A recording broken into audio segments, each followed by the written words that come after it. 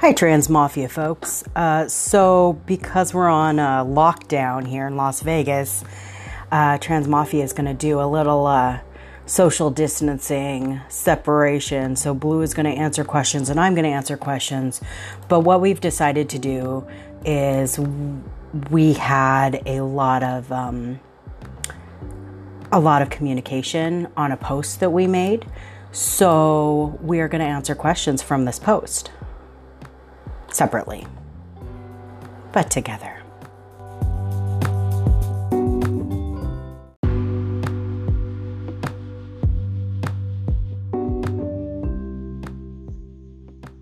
Welcome to Trans Mafia. This is Blue, and I'm going to be answering some questions today about Transgender Day of Visibility.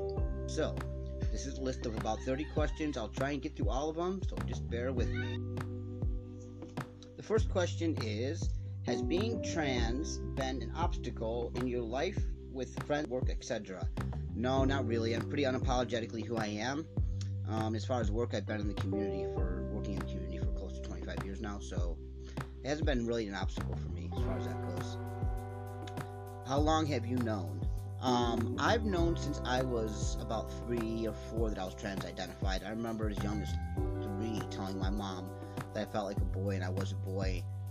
And I would constantly get in trouble when I was a young kid for telling people that I was a boy when they asked me if I was a boy or a girl. So, since about 3 is the answer to that question. What are your pronouns? My pronouns are preferably he, him, or they, them. Either way, I'm good. Question 4. How did you pick your name? Actually, my grandmother picked my name, so she was the only person in my family who was supportive of me transitioning.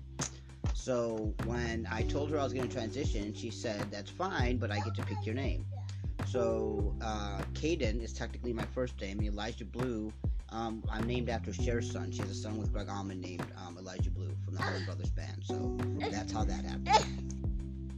What is your favorite dinosaur? My favorite dinosaur is probably a long neck, but that's because I was introduced to those by my kid. And that's their favorite dinosaur in Ice Age, so yeah. Why would you want to be a guy, girl? It's not so much that I want to be a guy or girl. I think I'm really just identifying how I was born, and it just took me a little longer than others to become authentic. What does AMAB or AFAB mean? AMAB means assigned male at birth, and AFAB is assigned female at birth. What do you feel like you missed out on most in your child later? I don't really feel like I missed out on anything other than being authentically who I was at a younger age.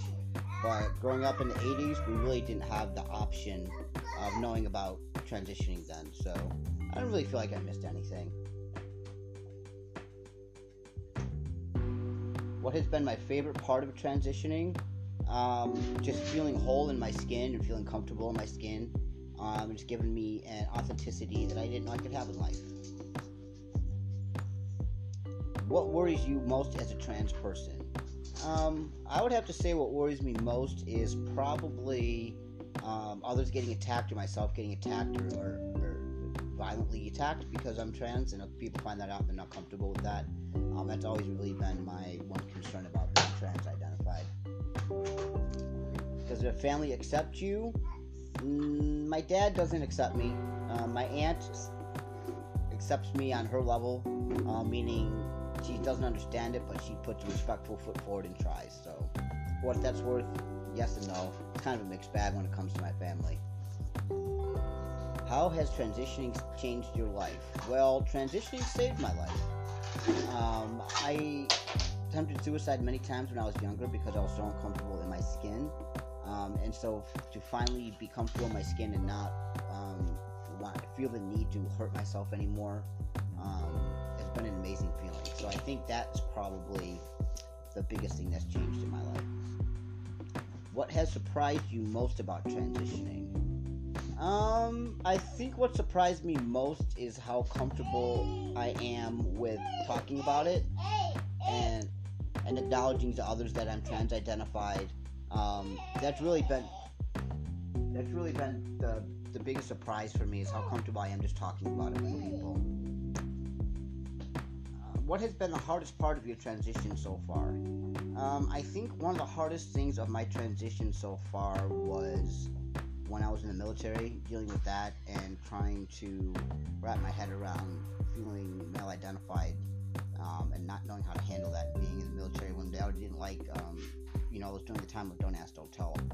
So I was kind of just conflicted and torn.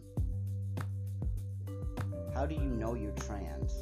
I think anybody knows they're trans just by how they identify and how they feel. If they feel differently inside and feel that they have to,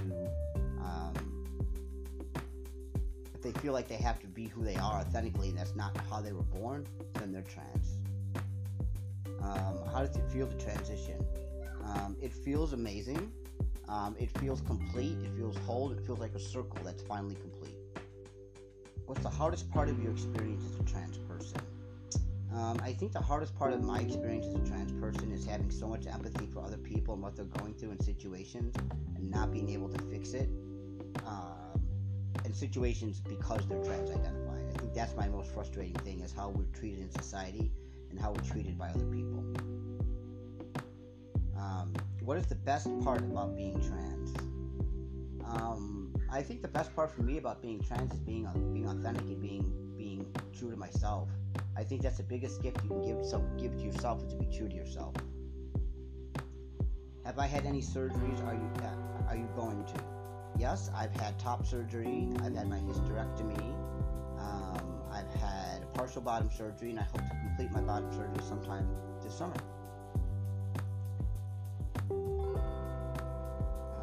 What's non-binary?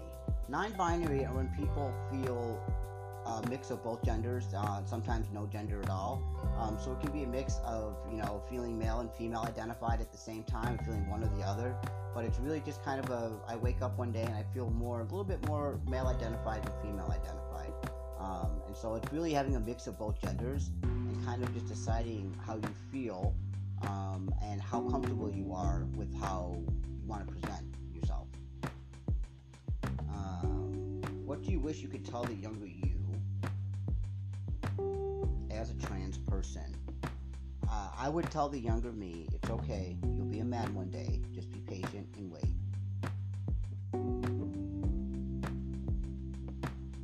What are you most excited for in your transition? I think the thing I'm most excited for is to travel with my passport for the first time as a trans person. I've never been able to do that, and it's, getting passports for us can be tricky sometimes. So I think for me, that is something I'm really looking forward to doing.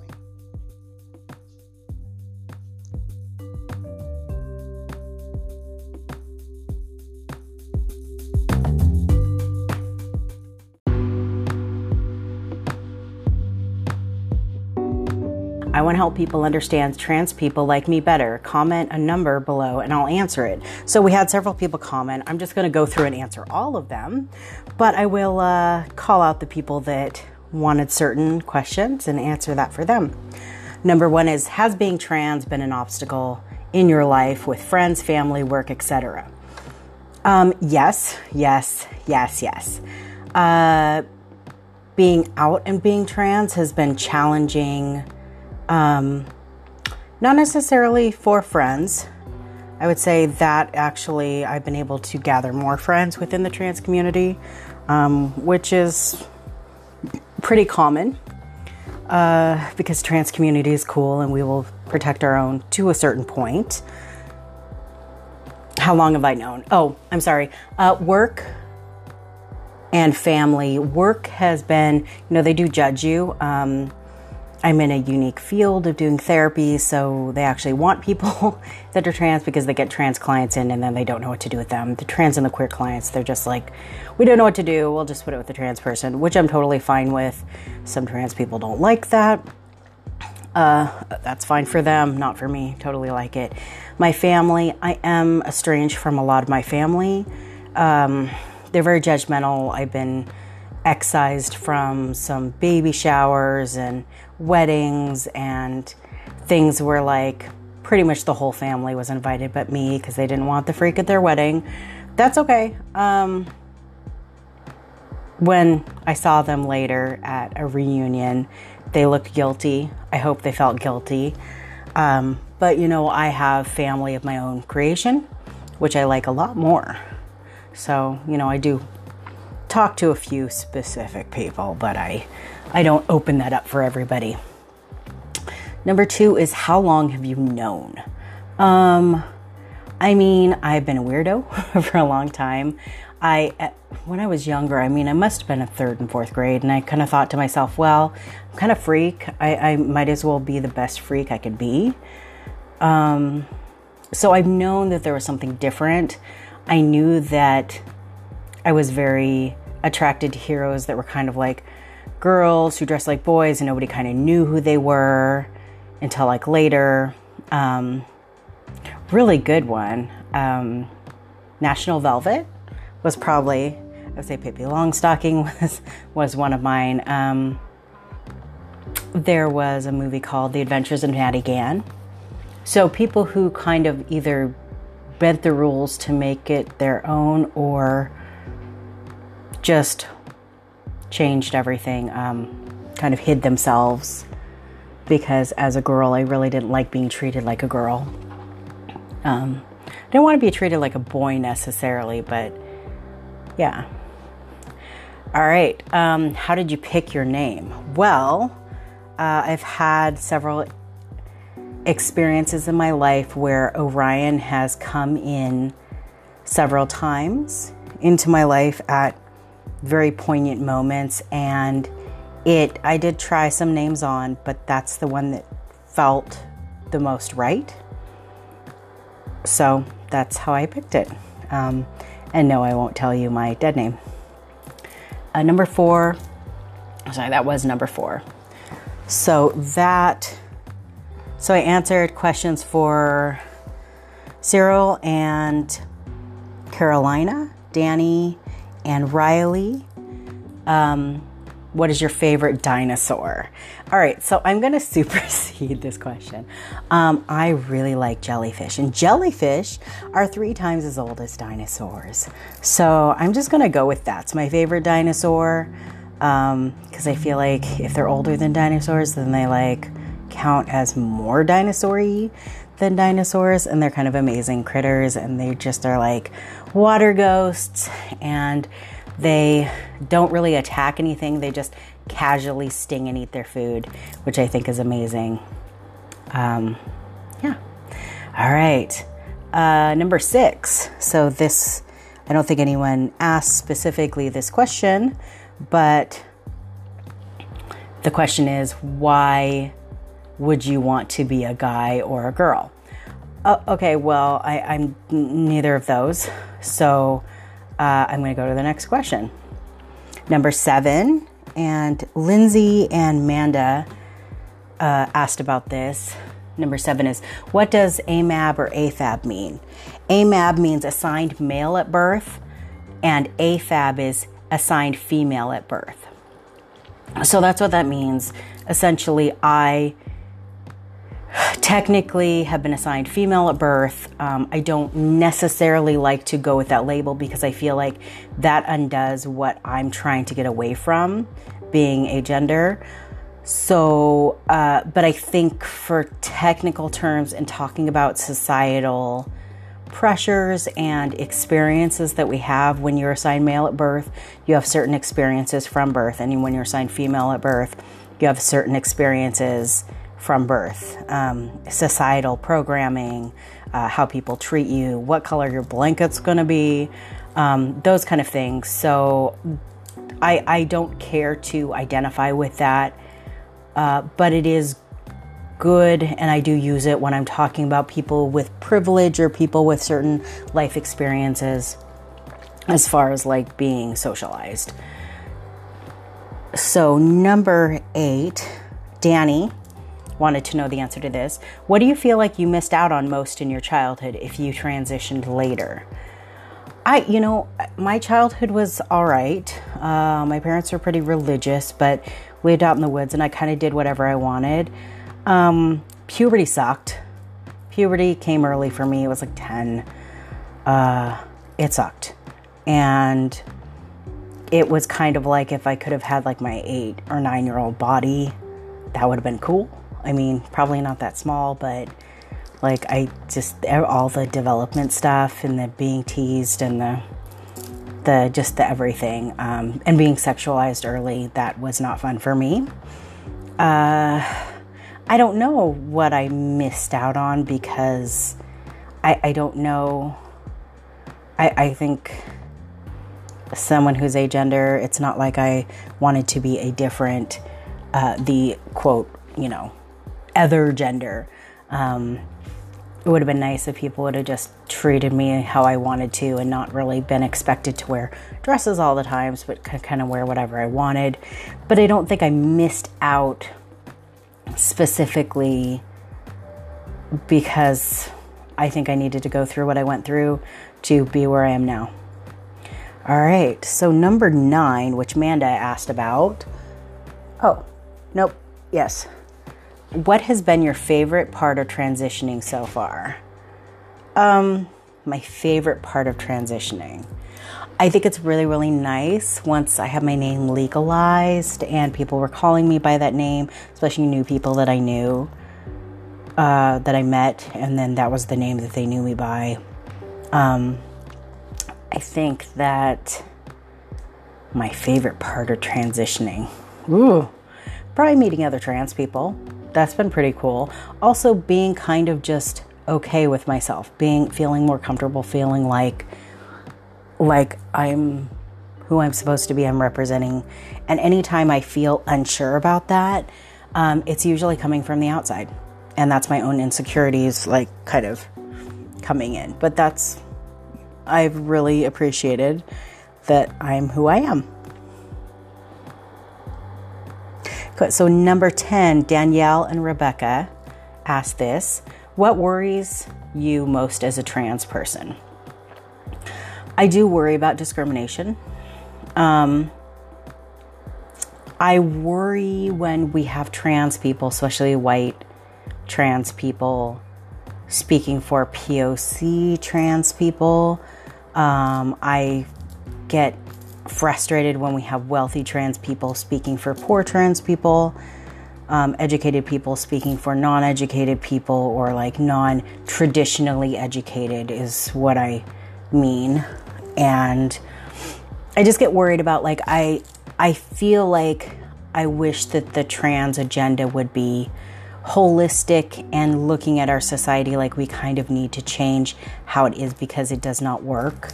It doesn't work for trans people, and it doesn't work for poor people. It doesn't work for POC. It doesn't work for a majority of people, but we live in it because that's what we know, and we're scared to dismantle that. And so I guess it's not specifically about being trans. I really don't like that trans people get killed for being trans. I think that's really fucked up. But I think that, again, that goes with our society needs to be dismantled, and the idea of what feminine, masculine, what boys should do, what girls should do, that needs to kind of go away, which there are some like motions towards that. But, we still have Eurocentric, cis, white, straight, wealthy kind of dictating what we do. So number 11, Riley asked about this one. Does your family accept you? I think my parents kind of just think I'm a weirdo, and they only talk to me a few times a year, and it's usually around stuff that, has to do with my grandparents, because I had like caregiven for many years for them, and they know that I do want to know because I care. Maybe because like a lot of other people don't really give a shit, but I care, because my grandparents were very accepting of me. So most of my families, I don't. I have an uncle that I talk to, some cousins I talk to, but I'm not really close with anybody right now, just because I'm in a different state, and I've kind of pulled away to make, family of my own. I'm married and I have a partner, and they're awesome, and I think that that's pretty good. My cats like me. I don't know. I guess I feed them, so that's probably why they like me. Okay, so 13. Okay, so 12. No one really asked about this, but I'm still going to answer it. 12. How has transitioning changed your life? discrimination on different shit. I think one of the most surprising thing was I had worked at a law center at the LGBT center for a while, and I had watched people come in that were trans that had discrimination, and I was like surprised at what I'd heard. But because I wasn't necessarily physically transitioned, like what I was wearing and things like that, I didn't experience that till I went to college, of all places. And when I tried to get internships, that's when I had discrimination, because people didn't want to deal with someone who's trans. It was scary for them. And we're talking about social workers, which is really fucked up. But I've always done a lot of educating, and I've been able to do things being trans that I wouldn't be able to do as a cis person, which would be like trans education coming from a reliable source, I guess. I don't know. I mean, yeah. So 14, Rebecca and Amanda were interested in this question. What would have made it easier for you to come out? Religion sucked. Baptist, born again Christian, like you need to be a certain way, kind of really made my life a lot harder than it needed to be. But I think it would have been easier if people were they would allow people to be who they are and not try to, oh, you're a boy, you're a girl, you have to do this, you have to do this. We're starting to move away from it, but it's still there. And again, you know, that kind of dismantling our social standards, that would have made it easier. I mean, I think it's a lot easier for younger people now, but also like there's been some other stuff that I feel like has gone farther and has made it almost like laughable. And I'm wondering if those kind of laughable things have been more about talking to Laurel about this and having them be more about people from the outside trying to make us as trans people look ridiculous. So I'm not sure. All right. So 15, Lindsay asked about this one. What has been the hardest part of your transition so far? So because I'm agender, because I don't really conform physically to gender norms, people not in the trans community who are binary gender identified, it's been very, very hard sometimes to communicate with them because of them not understanding that, like, I don't know. I think that they don't understand what it is to be agender, just like I don't understand how it is to be binary gender in the same way. Not being believed by community and being kind of pushed off for saying, well, you're not trans enough, or, oh, you're one of those, or something like that, has been really disheartening and kind of shitty, and made it hard. And I think also being part of the LGBT, but having kind of the LGB be a little bit weird towards trans people and me as a trans person has been very, very hard. Them not understanding, not caring to understand, getting offended when you try to correct them nicely, that kind of stuff. And a lot of that correction and the butthurtness comes from white gay men. Unfortunately, and really staunch lesbians, but then later come out as trans. So I think it's them fighting themselves a little bit. And I think that figuring out clothing has been a shit show. Clothing's been very, very hard for me to find, just because of my body shape. If I was the ideal androgynous stick certain body type, it would be a different story, but I'm not. So that's been fun. And I can't really afford the clothing that's a little bit more made for multiple body types. So I do what I can. And I think I dress pretty sharp. Like, I look okay for work, I suppose. They probably would have said something by now, but I think they're okay with it. All right.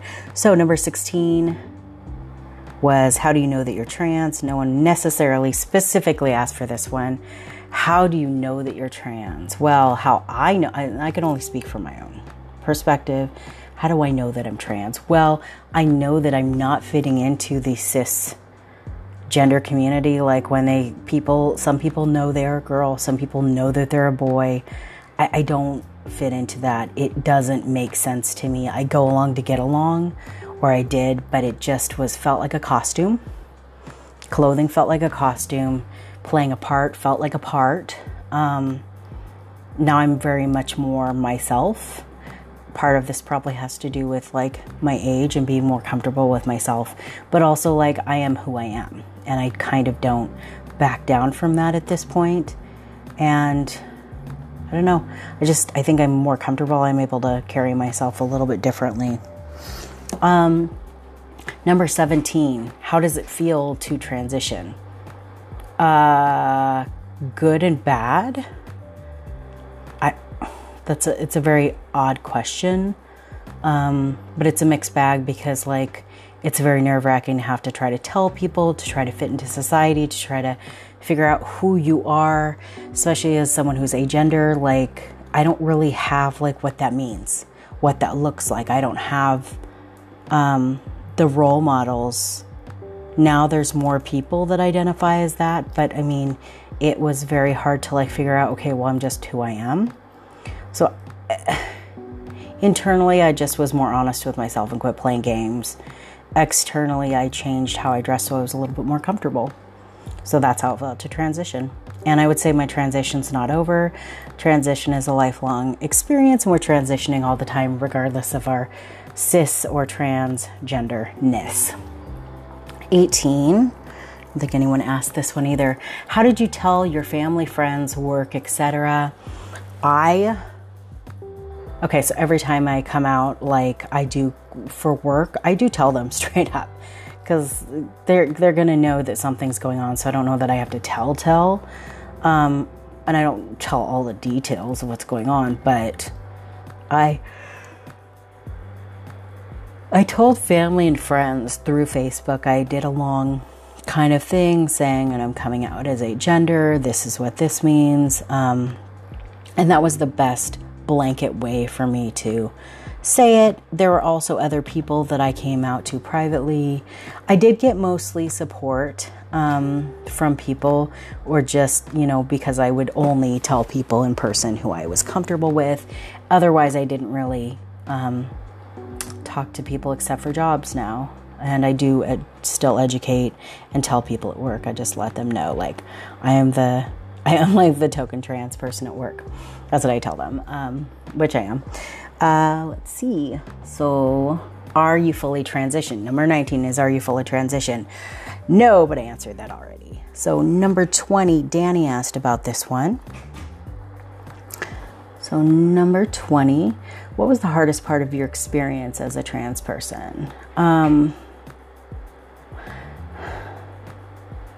I think every time I hear that someone who's trans dies because of suicide, because of homicide, just every time a trans person dies, even if they die, from being older, it's hard, because it makes me feel like that's my family that's dying. And so I think that because I have attached myself to the trans community, I feel like, I have a responsibility to kind of hold up my end of the bargain of being a family member, but also like the crushing feeling of like every time someone dies, this sucks. And also people in society not understanding. Like, I could give a shit if a kid comes up to me like, "Are you a boy or a girl?" I don't care about that, but it's the people who look at me with disgust, or like roll their eyes, or like don't talk to me, where it's just weirdness. But you know, I have gotten to the point where like it doesn't hurt as bad most days.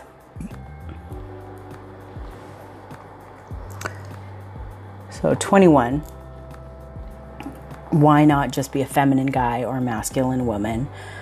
Because I'm not a feminine guy or a masculine woman.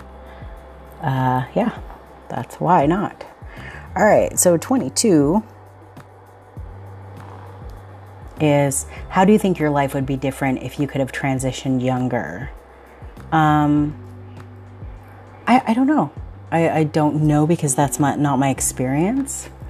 I mean, I feel like things in my life have kind of taken course the way they needed to. I might have had more confidence when I was younger if I would have transitioned younger, but also I think it would have been harder because I grew up in a time where that wasn't really acceptable. Like it was to a point, and then it wasn't, and then it was again. So yeah, I don't know. I don't know if my life would be different. I just might have more confidence, but I also may not have, just being younger. Good. So 23, and Luke asked about this. What is the best part about being trans? Being part of the victories, being part of the community. I do enjoy educating and seeing. I think one of the best things is seeing people's the light bulb go on, or like their brain. What I say, like when I'm educating, so I do educating for hospitals and things like that. But like seeing someone's brain kind of do this crack thing where they're like, "Wait, everything I believed is bullshit." That's my favorite part. And then them coming to the realization of like, okay, if everything I believe is bullshit, then I need to figure out what I believe. So that's probably my favorite part. I really do like being around other trans people. I like celebrating other trans people. I think trans people are beautiful, and I think that they're sexy, and I think that they're wonderful and creative, and better. I think they're better than cis people, and that might sound shitty, but that's how I feel. Because they've just been through more. All right. So 24, no one asked this, but I'm still going to answer it. Have you had any surgeries? Are you going to? I have had a surgery. I may have another surgery. I don't feel comfortable talking about it. And this is not necessarily a question that you should ask most people if you don't know. So I'm just not going to answer that. But yes, I have had a surgery for myself.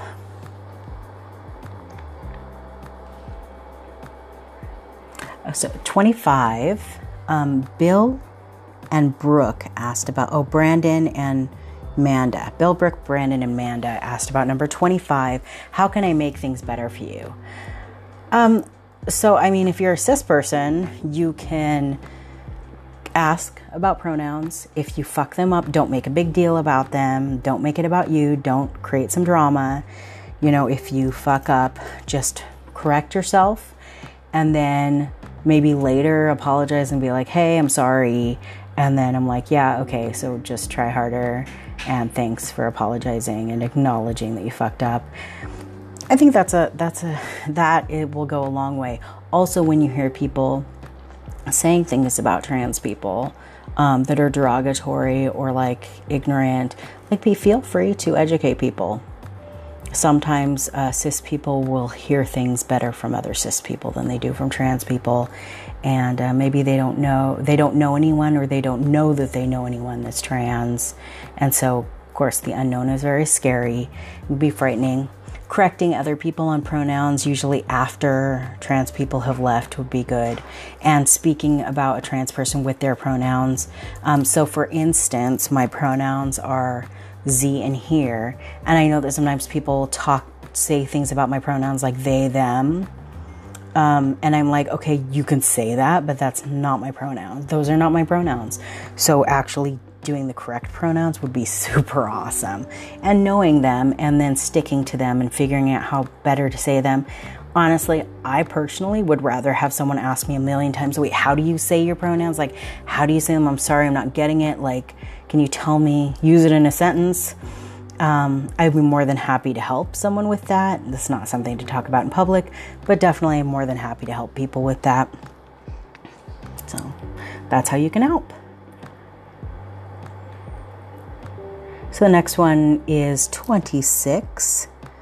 And no one necessarily asked about this one. Still going to answer it. What are you most excited about in your transition? Being seen as me. Pretty simple. 27. What is non-binary? Well, non-binary is an umbrella term for anyone that doesn't fit in with binary. So binary being man, woman, because that's what we see. Being male, female, that's also a binary. So something that's not that. And there are things that are not that. How I kind of explain it is like, we don't have two hair colors, like natural. We don't have just blonde hair and black hair. We have a whole spectrum of colors in between, but it's not just blondes and brunettes. Like, we have a beautiful rainbow of colors, and I think that, like everything in nature, a variety is the spice of life, and variety is loved in nature, because that means variety makes people be able to survive. It makes nature be able to survive. So I think it's very natural to not just, it's humans that like to categorize to help understand, but sometimes these are things that we need to understand that is someone's own call on things. All right, so 28. What do you wish you could tell younger you as a trans person? I think I would tell myself that it doesn't get better, because the whole thing, it gets better thing, I think is kind of bullshit. But I do think that we get better at dealing with things. We get more comfortable in our skin. We get better at having those kind of canned answers that makes it easier. That even if you're trans, you can be successful. Sometimes there isn't a job for you, or there is no set thing for you, but you have to carve your place out for yourself. I know that I've done that over and over in my life, and it does take a little bit more work, but I've been successful doing it, and I feel comfortable in that. So 29, Riley asked about this one. 29 is, what are you most excited about in your transition? Excited for in my transition.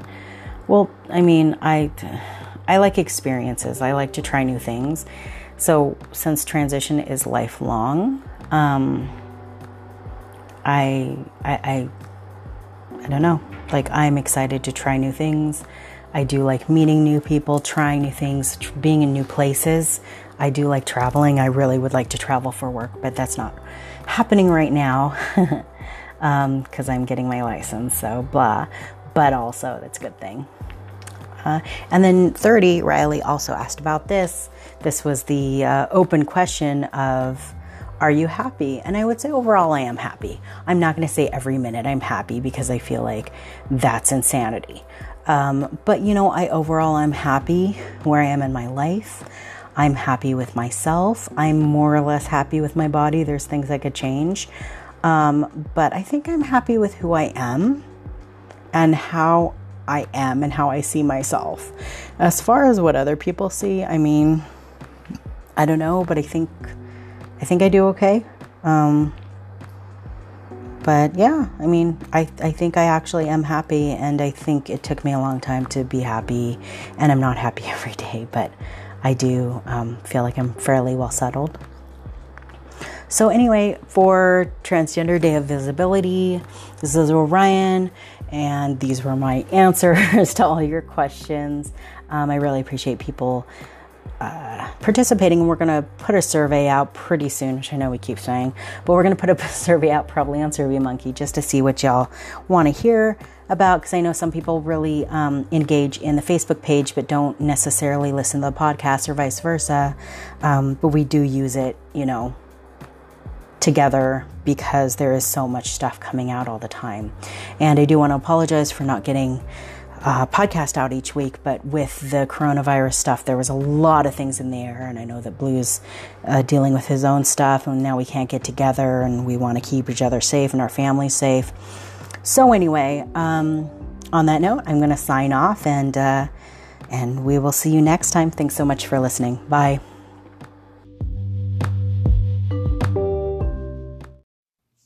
Hey mobsters, this is Orion. So we got this episode out really late. We're having some technical issues, and things have been moving so quickly that I just wanted to apologize that we got this out so late. Today we've gotten news that the administration has taken off safeties for trans people as far as insurance and healthcare. And so I'm hoping that we can get together soon and touch base on that, but just wanted to acknowledge that this is put out pretty late. And so I hope that you enjoy the episode.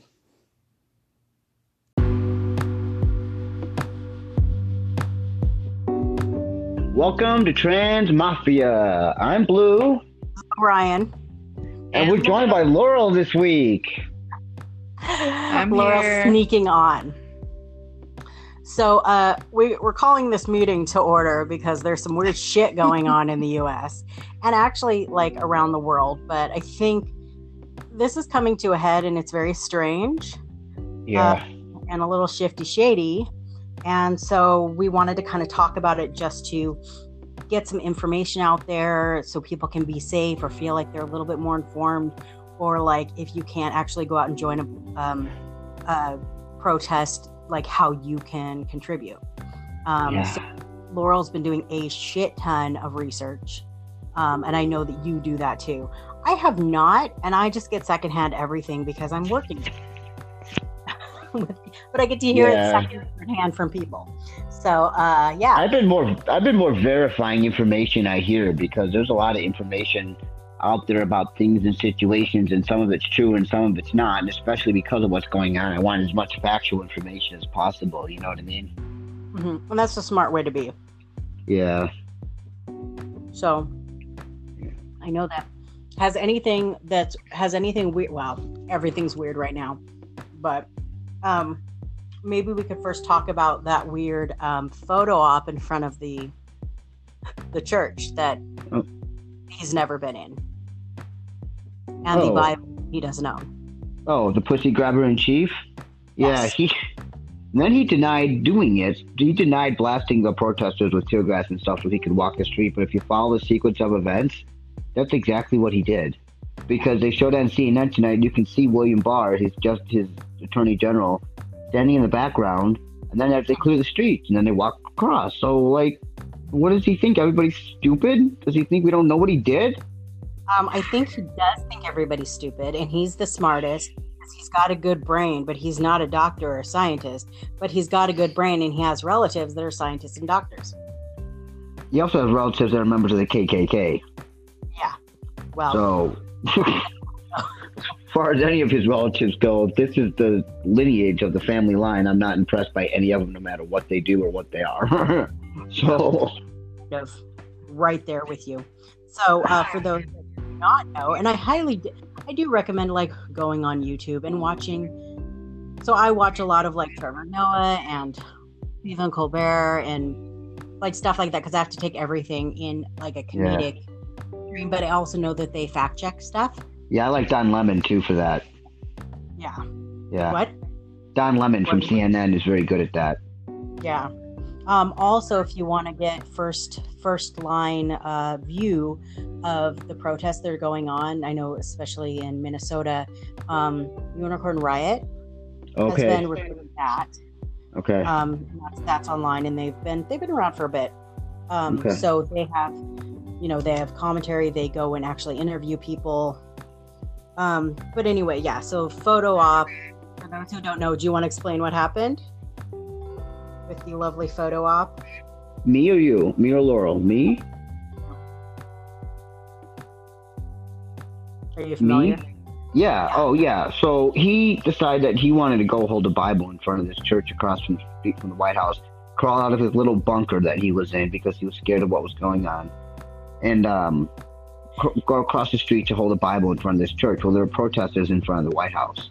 So despite what the White House said, what I saw on video and what the world saw in video is what I'm going to explain happened, despite what he said, because he's a fucking liar and I don't trust him. So he sent, in Attorney Barr, sent the I think it was the Washington, D.C. police out there to push the protesters back. Not only do that, they shot him with rubber bullets and pepper spray or tear gas so that they could cross the street and take a photo op in front of this church with him holding a Bible. And the funny thing is, a lot of his pictures, including this one, are remakes of pictures of Hitler. I did not know that. That's fucking hilarious. There's a picture of Hitler doing the same exact pose with the Bible in front of a church. Maybe that's like just playing his idol. Yeah. That's gross. Yeah, it's very gross. I posted the picture of it on Facebook, but yeah, it's just everything. He's doing a lot of things that are very, very, very Hitler-esque. People need to pay attention. I would definitely agree with that. And there's two details too that I felt like got left out of the explanation. One of them, if you were watching the press conference, I guess you would call it, in the Rose Garden, right before he comes on, there's a big boom. Yeah. You can rewatch it back. And everybody was, I know I was wondering what was going on. None of the press seemed to really be reacting. Yeah. And very soon after he came on to speak, of course, we connect the dots later after the fact. It was probably, the use of the tear gas and whatever else they were doing with those protesters. But at that particular church, they actually had members of that congregation with a medic tent. Yeah, that's right. With water. And that is actually, I think, coming from a military background, you'll be able to confirm this with me. But isn't that like a war crime? Like, you can't go after a medic tent? Isn't there some kind of... Well, I think if it's a military tent, I don't know. What was it, a military tent? No, it was not a military tent, but it was definitely a clearly defined medic tent. People were wearing, the big red cross across them, so they were easily identifiable. Yeah. Some of the people that he shot with pepper gas and tear and bullets were priests from that church. They were out there working. Mm-hmm. And now all these religious leaders are going, what the fuck did you do? They're not agreeing with him at all on this. They're telling him he was wrong. And he's still standing on his pompous, righteous attitude that everything he does is okay. And it's oh my God, it's gross. It's very gross. I mean, if honestly, and I'm saying this truthfully and honestly, like, if this is not the Antichrist, I don't know who is. And I know that, like, it sounds like it's a joke, but like, if you're Christian and you were voting for this guy and you're like, yeah, he's our guy, and then you look at all the shit that he's done. Yeah, no, seriously, yeah. Those papers from court came out too. The affidavits. Mm-hmm. From the case that was brought against him in 2016 by the woman that says she was raped by him when she was 12. 13, yeah. I believe. Yeah. So Him that's interesting. That's a fun one to read. Well, even with all these protests going on, the police are still not getting the message. I just watched a videotape in Brooklyn where they pushed an old man down and cracked his skull. Not once, but twice. They pulled those teenagers, those college kids out of that car in Georgia with tasers. For what? They weren't doing anything. They pepper sprayed and rubber bulleted a reporter. In Minneapolis, they arrested 2 reporters out of the 3, and the 2 they arrested were black. They're not getting the message that what they're doing is not okay. They're not getting it. What besides these riots is going to make everybody understand that they're not getting it? Well, it's like there's some brainwashing effect in action or something, because people don't go after people in that way. Even somebody who's a soldier, like, there's still a code of ethics, I would imagine, of avoid children, avoid people that are not involved with who you're trying to go after. and it just seems like they're going after anybody and everybody. And I don't know how a well person could do that and continue to do that. I don't know how anybody that's well could continue to stand behind him and say that what he's doing is okay, and say that they're planning on voting for him again and they support everything that he's doing, or most of the things that he's doing. Now, most of the Republicans are starting to, I'm not so sure. You know, Senator Murkowski from Arkansas today came out and said, I'm not sure if I'm going to stand behind him in September. What's not to be sure about? The only thing not to be sure about is whether or not you have a goddamn conscience. Like, that's what you need to be sure about. You don't need to be sure about whether or not you're going to support this dictator that's in the White House. That should be a given. And if it's not a given, I'm very concerned and you need to be voted out. Yeah. At this point. There's a few things that are going on with this, and this is what I've seen in clients. And like, of course, I'm not going to like say anyone specific, but over and over again, I've had people say, you know, I've had to take people off my I've had to, you know, unfriend people on my Facebook because of the COVID stuff. They were like, oh, it's fake. I mean, not a real thing. And then now they're like, now I'm just getting rid of everybody else because they're, you know, talking about the protests like they're riots and they're looting. And it's like, they're not seeing the bigger picture. No. And they're talking racist. They're being racist. And they're talking about this like there's not shit being set up. They're talking about this like it's like it is, shame on them for looting. And I'm like, that's okay. There's looters and they're protesters. And I don't necessarily think that looting is wrong in this occasion. I don't think looting is wrong. What I think is wrong is people that are not having any part of the protests using the protest as cover for looting and doing other illegal things. That's what I don't agree with. Hey, if the protesters are looting and doing their thing, you go, do your thing, and be badass at it. But don't become Johnny, come down the street, oh, they're looting, so I'm going to go in here and steal TVs, but have nothing to do with that, with the protest. To me, those are the guys that are doing something wrong, not the protesters. Does that make sense? I want to make myself very clear on that because I'm 100% with the protesters, and I don't want people to think I don't agree with what they're doing. I absolutely 100% do. Yeah, and that's how I feel to a point, except, you know, with Target, the Target that got looted in Minneapolis, the CEO of Target, what did he say, Laurel? Oh, he came forward with a statement saying, you know, don't worry about it. We'll make sure everybody gets paid. Everything will be fixed. Don't stress about it. Because the press was really hanging on with the Target. And so he's already released the statement to say, don't worry about us. We're good. We're fine. The Target stores are fine. And there's still people worried about the fucking Target stores. The Target stores aren't worried about the Target stores because they know they have enough money. The guy, I think he sent it out because he felt like he understand why it happened. He understood. So like, and they showed, I think it was in New York, there was another Target which people were trying to go after, and the Black Lives Matter people were actually making a human barricade to block that, because, you know, it's as much as, you know, looting in itself can be a form of protest. It's not one that I have personally partaken in, but it's a different variety of it. People also recognize that, you know, we still got to get the baby formula. We still got to feed our families. We still got to, you know, we need supplies, you know, so there's this learning that's going on. And I've seen this with other movements when things get so hyped up that they get to the level of these kinds of massive demonstrations, that there's a lot of people that are very new and are not really familiar with the principles of the movement and the goals and all of that. So you're seeing some of that going on as well, but they're absolutely blue. There are definitely people who are exploiting the situation with no cause other than to, I don't know. I mean, impulsive, a lot of it.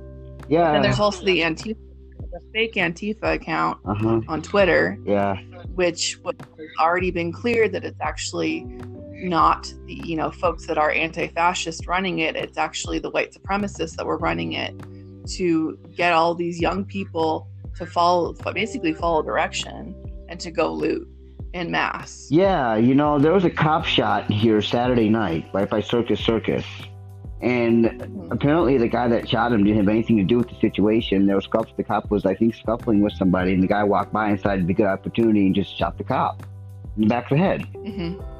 You know, and it's like, I understand people's frustrations, but I mean, that's not right either. Mm-hmm. You know, just because you don't like somebody's uniform doesn't mean that you just walk by and, oh, here's a good opportunity, pop them in the head, you know? I mean, Mm-hmm. I think that may have been gang related. it might have been because Okay. the guy was a gang member, but yeah.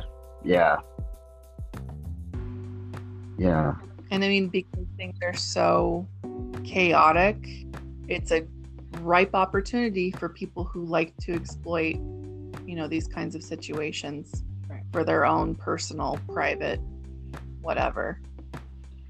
Yeah, and it's like, go ahead. That way. Oh, you're good.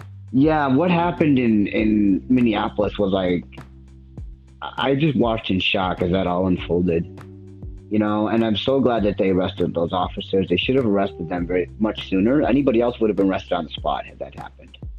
And the medical coroner Right. who lied. Right, and the medical coroner who lied because they got several autopsies afterwards and disputed what he wrote, what he put in his report. He was trying to cover up, you know. But here's the thing, too, though. 2 days later, after this guy in Minneapolis, George was killed, there was a trans man in Florida killed. His name was Tony Dade. And he was shot and killed by the police, too. And nobody's talking about that. Nobody. Well, this is you know, we've been posting a lot about this on the page. I've been seeing it a lot within the Black trans community online, Right. Who I'm tapped in. But I wanted to actually ask Orion, you know, coming from a clinical perspective, to kind of explain, you know, the dynamics in play of when somebody effectively surrenders to the police by means of suicide. Yeah, so there's a term called suicide by cop, Right. and a lot of African American men choose to do this. They do. Because they know that they'll get shot. So what they do is they go out with a weapon, and this is one of the ideas that may have happened with this kid. Mm-hmm. But they choose to go out with a weapon, you know, swing it around, and know that they'll get shot. But And go he ahead. didn't have a weapon when they shot him. They found the weapon at the crime scene. So here's what happened with this case. It's kind of a fucked up case. Sure. He had a criminal history. He'd been in prison. Somebody where he lived in his apartment complex had been harassing him for being trans, amongst some other things. So he'd been going back and forth with this guy. And he was afraid that something was going to happen. He's going to go back to jail. So he made a video on Facebook saying, if anything happens, I'm going out suicide by cop because I'm not going back to jail. But he's a young black man in Florida. I don't blame the guy. He's terrified of what could happen to him, right? So he got into it with this guy again. I guess he stabbed the guy. Somebody did. At this point, they don't know. I don't think they still know if it was him or somebody else. He was walking. I guess the cop thought that he fit the description of who they were looking for, and opened fire on the guy. He didn't have a weapon when they opened fire. The knife was found back at the scene. Yeah. They pulled up on him and opened fire. No questions asked, no conversation. Nope. And so that's the whole thing with, and I was kind of explaining it not just like for you, because I feel like you kind of know that stuff, but for listeners, I think sometimes people don't know that this stuff happens. Yep. We don't count those as suicides. Right. And then what happens with intergenerational trauma, all these different factors that play into this that, you know, we don't hear about when they discuss these stories, but they're, you know, they're completely intertwined. You can't separate them. And this is why I'm really struggling with this, because I keep thinking back, and nobody's mentioned this in the news. I haven't seen anything reported about it, but we are the 99%. This looks a lot, the protests, how they're organized looks a lot like that. Yeah. And actually, Lives Matters came out of that. But nobody's talking about that. And those protests were very benign. Yeah. But they just killed people. You know, they got in the way. But police did not react to those protests like they're reacting to these protests. And I think it's because cops are involved and they're being called on their shit. And they're saying, it's not, a cop can be okay. There's a reporter saying, it just takes a few bad apples. And I'm like, what they're not understanding about that phrase, it takes a few bad apples. When you have a bucket of apples and there's a couple of bad ones, it rots all of them. Mm-hmm. You gotta throw the whole fucking bunch out. So if we need to throw the whole, and on that note, there was something that I found about how to email all of your city, state, executors, senators and mayor, about asking for the police to be defunded. Yeah. And so people can do this. And I believe that's been posted. Mm-hmm. Yeah. So that's posted. So I would highly encourage people to do that, because if you can't get out and do protests, and a lot of us can't, a lot of us have stuff that are very important, like we got to take care of our families, or we're just not in the best health, or it's re-traumatizing if it's not, if it's not going to be good for your mental health to, an extreme, and you're not going to be safe and not be able to recuperate from it, don't go out. There are other ways. And rest is a form of resistance as well. There's actually a page specifically dedicated to that, and there's something called the NAP Ministry, talking about marginalized people, especially Black people, who've, for how many generations not been allowed to rest. That's valid too. Yeah, I mean, for me, it fills me with anxiety. Like I was barely getting over being cooped up from COVID, and I'm like, oh great, this is over. I can continue on with some normalcy, and then this happens, But the difference is, like with COVID-19, or rather with the riots, like it's on every channel. You can't escape the violence. You can't see it on TV, and it's like, I've had to be careful what I watch. You know what I mean? So I can sleep at night, and it's just very, very disheartening to see this being encouraged by the White House, and by the pussy grabber that's sitting in there as president right now, because this is all because of him. All of this racial unrest. No, let me back up. Not all of it. It's been brewing, but he's encouraging it. And with his racist policies and attitudes and remarks and comments, this is why this is happening. Yeah. Yep. This is very much let's just help this along. Yeah. But the people with the stands that says free bricks, I can't. That's the mysterious bricks. Yeah, the bricks that just keep showing up everywhere. Yeah. Kind of like how in the past, drugs have shown up in minority neighborhoods, and so have guns. No explanation. Yeah, we don't know. I've heard the police are dropping off the bricks. I've heard different people. I don't know who is, but that's kind of weird. Yeah. Well, there are a bunch of guns that were supposed to be passed out into Mexico, and they lost them all. Yeah, that was under Eric Holder and the Obama. See, and here's for me with the issue with the police is they all need to be retrained, and they all need to have their powers limited to much less than what they have now. Because like in Atlanta, 4 of the officers that got charges for pulling those Black kids out of the car with tasers were Black. Mm-hmm. One of the officers that was involved in the whole George Floyd arrest was Black. You would think they would know better not to treat their own people like that, but what are they doing? Because they can and not be held accountable. Well, and also when you give, and we were kind of talking about this before too with military, and I know that you have military, so maybe you can speak on this, but you give a kid from, who has no power, has no money, you give them a gun, you tell them that they're in charge and they can do what they want. What do you think is going to happen? They're going to do what they want. Right. Like you encourage, I'm not saying all soldiers are bad. I'm not saying that all police are bad. But the way that we allow these entities to work is that they create you don't tell on anybody. You keep it in the family. I mean, this works like friggin' mob shit. Like, you don't tell anybody. You do what we say. We're one mind. we don't tell on each other, Well, it's like, and then that doesn't be accountable. yeah, and it's a brotherhood, I mean, I'm not gonna sit here and lie and tell you that, like, when I was over in Iraq, that innocent people weren't killed that shouldn't have been. There were, and there were bad soldiers. There were bad soldiers that did that.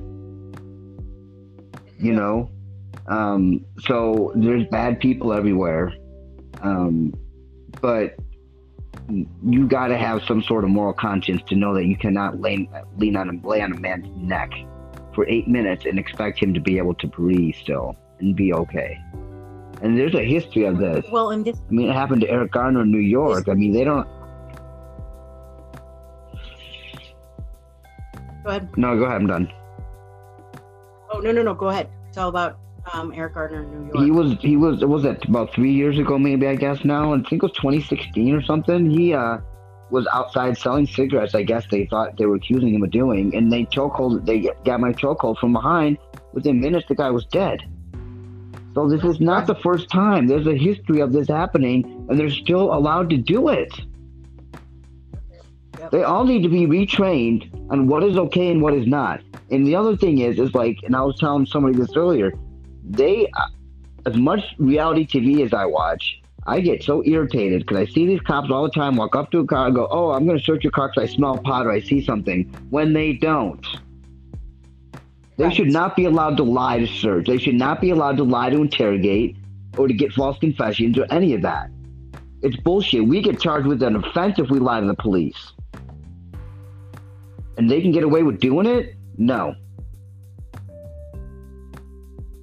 Yeah. I mean, but it's not just the misleading in when you're out searching people. They do it in court. I know. Under sworn testimony, they will lie because they are that brotherhood and they've got to protect their brother, and they know some shit went down. They know that 50 baggies of freaking weed were there and all of a sudden there's only 20. Yeah. I mean, there is no like check and balance. No, it's a good old boys club.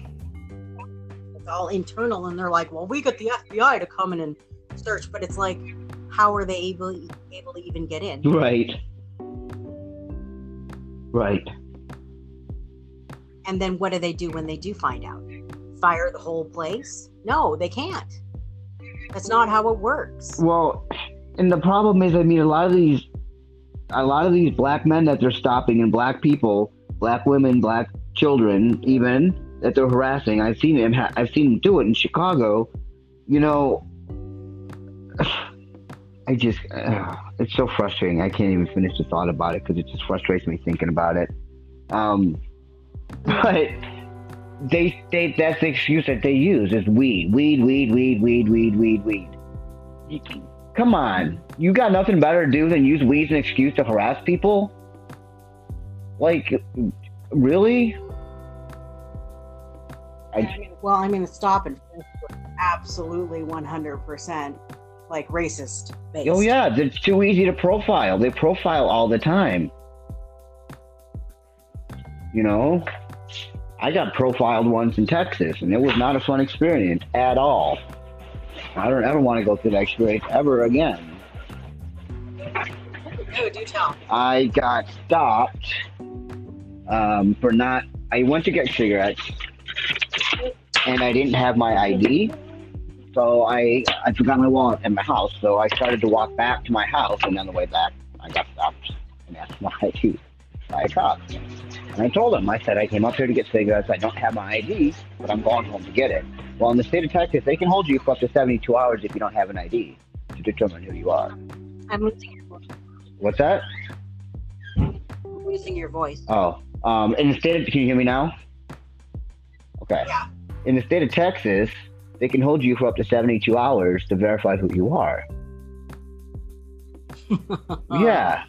So after my packer was put on full display for everybody at the cop station, my binder and being thrown into the woman's cell, then they started asking me all these questions. And then this one cop, he's like, well, aren't you black? And I'm like, well, I'm mixed. He's like, no, I think you're black. And I'm like, well, you can think whatever you want. I am part black, but I'm mixed, like I just said. And it was this whole conversation with this white cop about race. And I was like, why is this all necessary? You know, and I think that's why he stopped me now. To be quite honest, because I wasn't doing anything wrong. I wasn't in the wrong neighborhood. You know, I got stopped because I had nappy hair and I looked black. That anti-black sentiment runs deep. That really sucks. I'm sorry. It does. I mean, and it was like that's the first time I really realized that, man, I gotta be really careful what I do, because that never happened to me before. You know? Yeah. And like, you know, you go one place and like, you know, you definitely would like pass the way, but you go another place and then there's those little things where people divide up. Yeah. You know, and that's the shitty part. You loved Texas, right? You want to go back? No, I would never live there again, especially now that I have a kid. But I did like it. I mean, if I ever did, Austin's probably the only place I'd ever consider in the state of Texas, and that'd even be a real far stretch. What's that? It's super liberal. Oh yeah, it's amazingly liberal. Austin's crazy, but even Austin's starting to get a little bit more conservative and a little bit more too tied down for me. So I think I'm good with Texas. I know that Laurel has a couple of things to talk about because, like, for resources.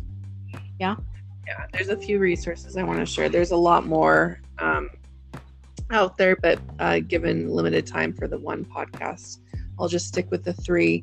But please do go to our Facebook page. I am on there daily pretty much, and we share a lot of resources. And so I'm going to focus on political first. So, you know, we talked earlier about contacting your representatives. There's a service called Resist Bot, like resistance and bot. And you can use that to contact your representatives and elected officials. And it's effectively a text to fax system. So it's a way to write them a letter. And you can do it very easily over text. So you want to text resist, RESIST, to the number 50409, and it'll help guide you through the whole process. And it also gives you the option to share your letters publicly on Twitter, if that's something you'd like to do to help, you know, inspire other people, and also contact your representatives that way as well, because a lot of them are also on Twitter. The next one related to political fair is a website called defund12.org. That's defund12.org. And Orion was referring to that earlier on regarding how to contact your representatives to let them know that you want to defund the police department. Now, yes, please. The police departments get a massive amount of funds, and now these are funds that we pay into as taxpayers. And you know, this is money that could be going towards schools, towards hospitals, towards making sure we have, you know, medical supplies for a pandemic, mental health care, you know, all sorts of things like that. So it's really important to be involved, and you don't even have to, you know, if you're for some reason are not able to be a registered voter because you're a felon or something like that, you can still use these services to get your voice out there. Which is bullshit, by the way. If you're a felon, you should be allowed to vote as long as you did your time. Sorry, I had to say that. I agree, 100%. So the last of the three is something that's not political, at least in that way. This is a new text line hotline. I believe it's only for texting, though, at this point. It's 24/7 run, and it's specifically for Black LGBTQ plus people. So please, if you are not Black, if you are not part of the LGBTQ plus population, we thank you for listening and wanting to be involved, but please do not contact this service. Cut the fuck out. There are other services available to you. So this service is called Black Line. The phone number is 1-800-604-5841, and it says Black Line, a 24/7 hotline, now has the option for you to text. Black Line provides a space for peer support and counseling, reporting of mistreatment, affirming the lived experiences to folks who are impacted by systemic oppression with an LGBTQ plus Black femme lens. So check that out if you're in need of that kind of support. And I'll add all of this in the description of what we're doing today, because I know there's a lot of information that Laurel just kind of like spat out there. So if you need like a visual, we're going to put those on the page. We're going to put in the description. But yeah, hopefully, you guys can reach out if you need help. If you feel like you need some support, please do that. Y'all want to hear about something else Dirty Trump is doing? Oh, He do please. and Betsy DeVos are illegally holding student loans or tax checks. They're not supposed to. So if you're in default, they hold you tax checks for your student loan. Like mine's got held for the last 7 years now. But because of the CARES Act, which is due to the stimulus check and a bunch of other stuff, they're not supposed to hold your tax refund check if you're in debt over your student loans. But they're doing it anyway and refusing to release them. Isn't that lovely? That's awesome. We do what we want. That's what the government does. Do what we do whatever we want. We don't care what the law is. We do what we want. And two, with this second installment of quote stimulus is now coming on a card, which my first concern is, so that they can collect But the Senate didn't pass that yet, correct? Because the Senate didn't pass that yet, did they? I believe they did. People have already received them and accidentally shredded them. I thought those were the cards for the first round, not the second round. The second round, it doesn't say from U.S. Treasury. It says from some other company that does these cards. It's like a cash. Oh, wow. Okay. I know that they've been doing some refunds, like actual tax refunds and cards, because people don't have checking Yeah, I think they're accounts. starting to use like Venmo and other services too to release that money. I wrote a letter to Jackie Rosen, who's my representative, and Dina Titus, and said, hey, y'all need to help me because they're violating the law. And there's a class action suit against Betsy DeVos for doing exactly what she's doing. And she also just recently put out a directive to public schools that said if they support transgender athletes, that they'll be defunded. I did see that. So it's an all-out, full, brutal attack on anybody and anything that they don't agree with, and it's just ridiculous. We just need to get these people out in November. Out. Well, and Trump, of course, made some for Pride Month, made some like pro-Trump t-shirts. Trump. That's disgusting. Yeah. No thing. And then Pride Month is talking about not making gay marriage illegal. Mm-hmm. And adoption again. They're trying to make gay adoption, well, not gay adoption, but gay couples to adopt same-sex. And that affects single parents and things like that. It's just an all-out brutal attack based on ignorance and religious freedom. I belong to a religion that allows me the freedom to say whatever the fuck I want about them, so that's what I'm gonna do.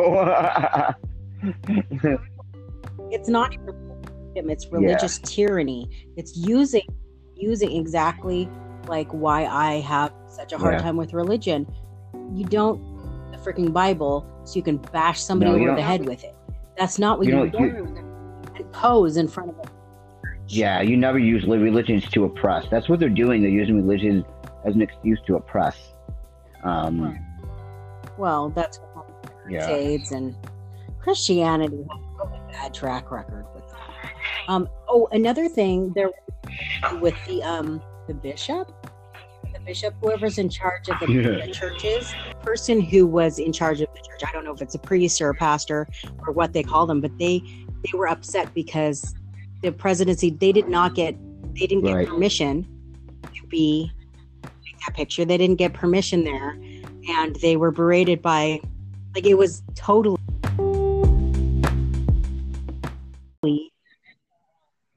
absolutely bullshit. And I don't know. I'm just like, you know what? If the religious people are saying against you, then the only hope I have is that now some of these Republicans are finally getting to get some balls and tits and say maybe he's not doing the right thing, and maybe we don't need to support this anymore. and them along with all the other priests and or the politicians and everybody else. Hopefully they'll buck him because Mitt Romney's starting to revenge. I mean, Mitt Romney's not a nice guy. He's a Republican jerk, just like the rest of them. But he's had enough, and he's been one of the first ones to stand up against what Trump's doing. So hopefully he can get some people to follow him and do the right thing and have some sort of integrity about themselves. Well, whenever I see people talk, like if they're talking and Trump is right there, it's like I can see a look in their eyes like, I better say everything nice so he doesn't fucking fire me. Like, how many people has he fired or quit while he's been in yeah, office? I mean, body count. Well, yeah, I mean, and recently, he Mattis came out and against him. One of the Secretary of Defense, I think it is, came out and against him. I wonder how long that guy's going to have his job, right? And these people are just coming out saying enough is enough is enough, and so I'm hoping that a trend that continues, and people keep saying enough is enough is enough. In Congress or somebody, what's that? The military commander quit after, because what Trump is doing, like firing on people, is illegal. Calling shit that is so illegal. He doesn't have the power. He's saying shit, right, and they're trying to make it happen. Even again, back to the safety points. Bring your own water if at all possible. There have been some concerns with tainted water. If you get water that was donated and it tastes sweet or off in any way, do not drink it. There have been people. Yeah, make sure it's sealed. It's a sealed bottle if they give it to you. Even if it's sealed, there are ways to, unfortunately, to still, do things and make it look like they're legit. That's why the whole Tylenol poisoning case thing. That's why we now have tamper-proof caps on bottles and everything now. So just be aware of that. My intention is not to scare anybody. It's just to inform, so you're aware. And also be aware of, the people that have been the quote aggravators. Is that what they're referring to? Agitators. They're wearing all black. It's different than the rest of the crowd, so be aware of that. If you feel unsafe, don't be afraid to say something to the people that are with you. Because we do kind of have to work together and make sure that the whole group is safe, or as safe as we can be. I have no experience being involved in demonstrations that are at the level of having SWAT involved, so I can't really speak on that. But I am on a personal level. But I have been sharing resources on our Facebook page, so please refer back. I am regularly sharing information that's helpful, like something that recently was shared by the Los Angeles Spoonie Collective was really helpful and shared insight that I didn't have regarding if you're fat and out protesting, that one of the things that can happen is that if you end up getting restraints put on you, if they're put from the behind, you can actually lose your what do they call it, asphyxiation from that. So if you are fat, make a fuss and make sure that they restrain you from the front.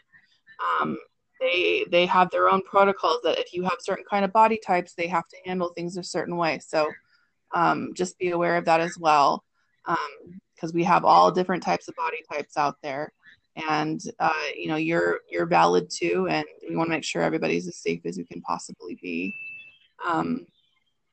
And in terms of, conversing with one another, we've recently learned that Zoom, the service that so many have been using, is now, there's public news out that those conversations are not going to be private. So if you need to have conversations, what you need to have private, I would not use Zoom. Be aware that, Messenger, WhatsApp, all these things are not encrypted at the level to have them really be private. You can actually use VC. VC is what doctors use, and there you can actually get it free. So VC is HIPAA compliant, which means nobody can get in there.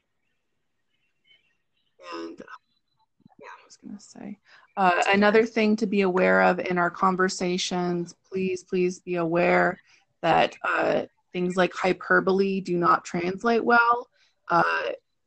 So using expressions like, "Oh, we should kill that person," even if it's joking, completely joking, no intent behind it, that could be used against you. So just be aware of the language that you're using.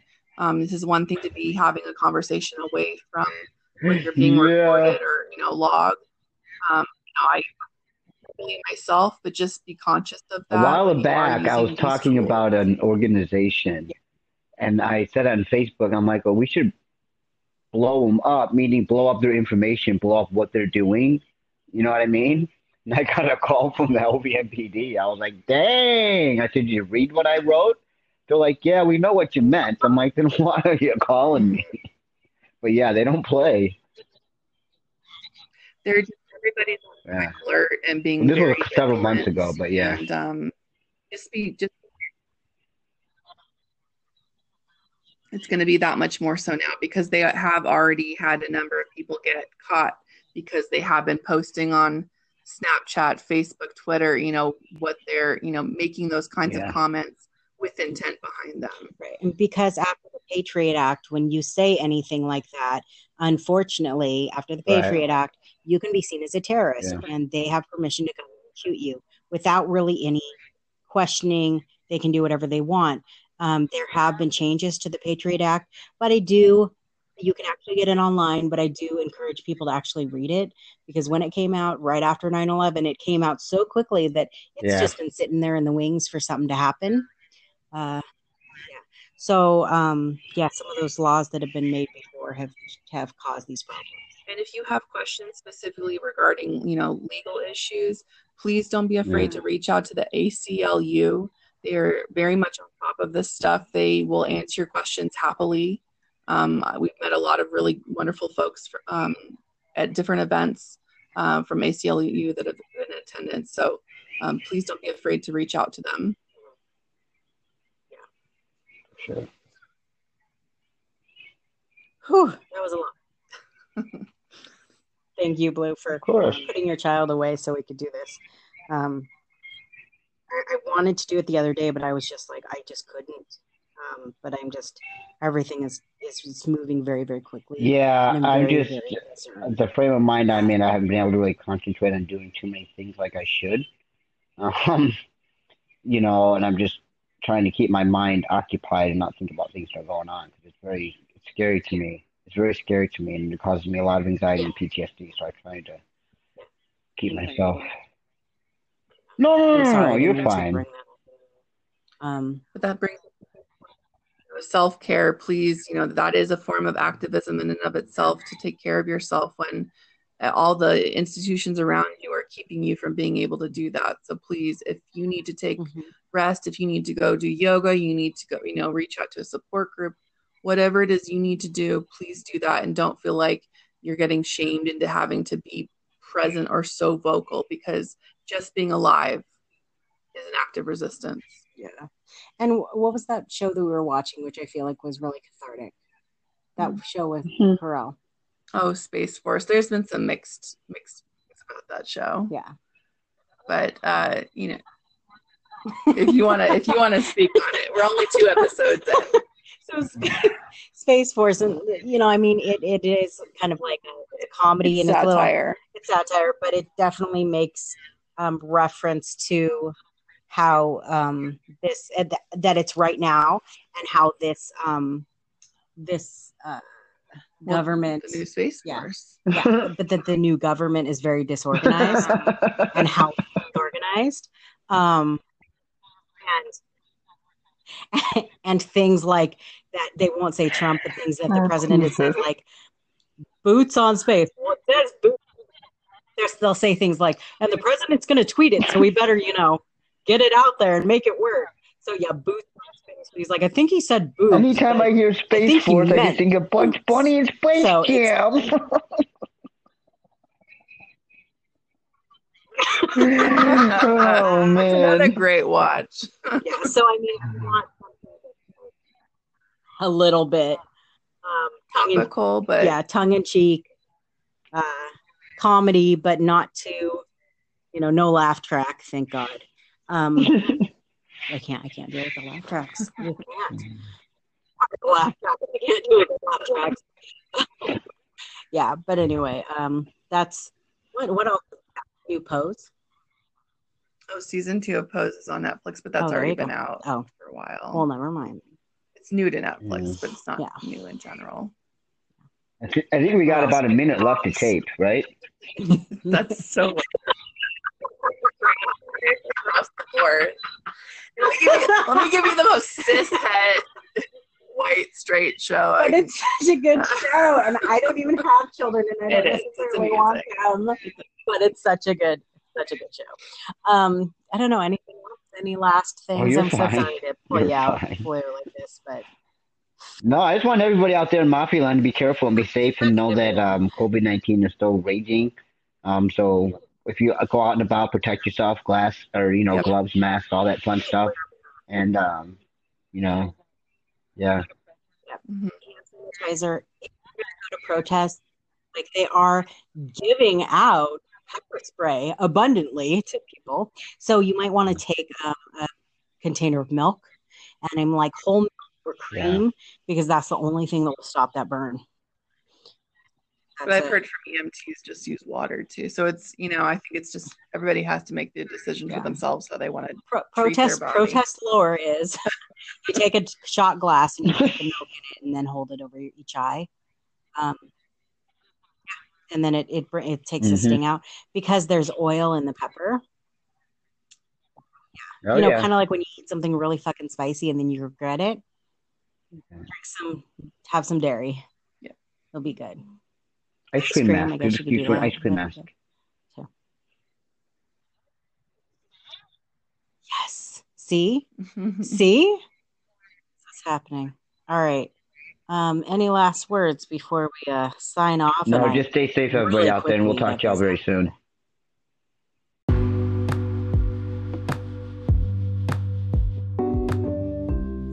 Hey, mobsters, this is Orion. So we got this episode out really late. We're having some technical issues, and things have been moving so quickly that I just wanted to apologize that we got this out so late. Today, we've gotten news that the administration has taken off safeties for trans people as far as insurance and healthcare. And so I'm hoping that we can get together soon and touch base on that, but just wanted to acknowledge that this is put out pretty late. And so I hope that you enjoy the episode.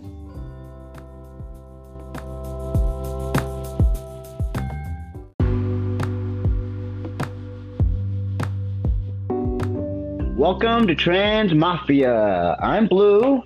Ryan. And we're joined by Laurel this week. I'm Laurel here. Sneaking on. So we're calling this meeting to order because there's some weird shit going on in the U.S. and actually like around the world. But I think this is coming to a head, and it's very strange. Yeah. And a little shady. And so we wanted to kind of talk about it just to get some information out there so people can be safe or feel like they're a little bit more informed, or like if you can't actually go out and join a protest, like how you can contribute.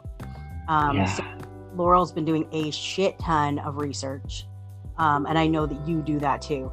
I have not, and I just get secondhand everything because I'm working. But I get to hear it secondhand from people. So I've been more verifying information I hear, because there's a lot of information out there about things and situations, and some of it's true and some of it's not, and especially because of what's going on, I want as much factual information as possible. You know what I mean? Mm-hmm. And that's the smart way to be. Yeah. So I know that has anything weird. Well, everything's weird right now, but maybe we could first talk about that weird photo op in front of the church that he's never been in. And the Bible he doesn't own. Oh, the pussy grabber in chief? Yes. Yeah, then he denied doing it. He denied blasting the protesters with tear gas and stuff so he could walk the street. But if you follow the sequence of events, that's exactly what he did. Because they showed on CNN tonight, you can see William Barr, his attorney general, standing in the background, and then as they clear the streets, and then they walk across. So, like, what does he think? Everybody's stupid? Does he think we don't know what he did? I think he does think everybody's stupid, and he's the smartest because he's got a good brain, but he's not a doctor or a scientist. But he's got a good brain, and he has relatives that are scientists and doctors. He also has relatives that are members of the KKK. Yeah. Well. So, as far as any of his relatives go, this is the lineage of the family line. I'm not impressed by any of them, no matter what they do or what they are. So, right there with you. So, for those that do not know, and I do recommend like going on YouTube and watching. So I watch a lot of like Trevor Noah and Stephen Colbert and like stuff like that because I have to take everything in like a comedic stream, but I also know that they fact check stuff. Yeah, I like Don Lemon too for that. Yeah. Yeah. What? Don Lemon from CNN is very good at that. Yeah. Also, if you want to get first line view of the protests that are going on, I know especially in Minnesota, Unicorn Riot has been reporting that. Okay. That's online, and they've been around for a bit. So they have commentary. They go and actually interview people. But anyway, yeah. So photo op. For those who don't know, do you want to explain what happened with the lovely photo op? Me or you? Me or Laurel? Me? Are you familiar? Me? Yeah. Oh, yeah. So he decided that he wanted to go hold a Bible in front of this church across from the street from the White House, crawl out of his little bunker that he was in because he was scared of what was going on, and go across the street to hold a Bible in front of this church. Well, there were protesters in front of the White House. So despite what the White House said, what I saw on video and what the world saw in video is what I'm going to explain happened, despite what he said, because he's a fucking liar and I don't trust him. So he sent, in Attorney Barr, I think it was the Washington, D.C. police out there to push the protesters back. Not only do that, they shot him with rubber bullets and pepper spray or tear gas so that they could cross the street and take a photo op in front of this church with him holding a Bible. And the funny thing is, a lot of his pictures, including this one, are remakes of pictures of Hitler. I did not know that. That's fucking hilarious. There's a picture of Hitler doing the same exact pose with the Bible in front of a church. Maybe that's like just really his idol. Yeah. That's gross. Yeah, it's very gross. I posted the picture of it on Facebook, but yeah, it's just everything. He's doing a lot of things that are very, very, very Hitler-esque. People need to pay attention. I would definitely agree with that. And there's two details too that I felt like got left out of the explanation. One of them, if you were watching the press conference, I guess you would call it, in the Rose Garden, right before he comes on, there's a big boom. Yeah. You can rewatch it back. And everybody was, I know I was wondering what was going on. None of the press seemed to really be reacting. Yeah. And very soon after he came on to speak, of course, we connect the dots later after the fact. It was probably, the use of the tear gas and whatever else they were doing with those protesters. But at that particular church, they actually had members of that congregation with a medic tent. Yeah, that's right. With water. And that is actually, I think, coming from a military background, you'll be able to confirm this with me. But isn't that like a war crime? Like you can't go after a medic tent? Isn't there some kind of? Well, I think if it's a military tent, I don't know. What was it? A military tent? No, it was not a military tent, but it was definitely a clearly defined medic tent. People were wearing, the big red cross across them, so they were easily identifiable. Yeah. Some of the people that he shot with pepper gas and tears and bullets were priests from that church. Yeah. They were out there working. Mm-hmm. And now all these religious leaders are going, what the fuck did you do? They're not agreeing with him at all on this. They're telling him he was wrong. And he's still standing on his pompous, righteous attitude that everything he does is okay. And it's oh my God, it's gross. It's very gross. I mean, if honestly, and I'm saying this truthfully and honestly, like if this is not the Antichrist, I don't know who is. And I know that like it sounds like it's a joke, but like if you're Christian, you were voting for this guy and you're like, yeah, he's our guy. And then you look at all the shit that he's done. Yeah, no, I seriously, yeah. Those papers from court came out too. The affidavits. Mm-hmm. From the case that was brought against him in 2016 by the woman that says she was raped by him when she was 12. 13, Yeah. I believe. Yeah. So Him that's and interesting. That's a fun one to read. Well, you know, even with all these protests going on, the police are still not getting the message. You know, I just watched a videotape in Brooklyn where they pushed an old man down and cracked his skull. Not once, but twice. You know, they pulled those teenagers, those college kids out of that car in Georgia with tasers. For what? They weren't doing anything. They pepper sprayed and bulleted, rubber bulleted a reporter. In Minneapolis, they arrested 2 reporters out of the 3, and the 2 they arrested were black. They're not getting the message that what they're doing is not okay. They're not getting it. What besides these riots is going to make everybody understand that they're not getting it? Well, it's like there's some brainwashing effect in action or something, because, you know, well, people don't go after people in that way.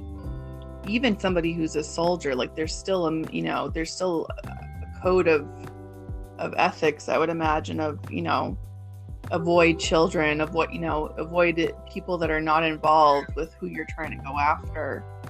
And it just seems like they're going after anybody and everybody. And I don't know how a well person could do that and continue to do that. I don't know how anybody that's well could continue to stand behind him and say that what he's doing is okay, and say that they're planning on voting for him again and they support everything that he's doing, or most of the things that he's doing. Now, most of the Republicans are starting to, I'm not so sure.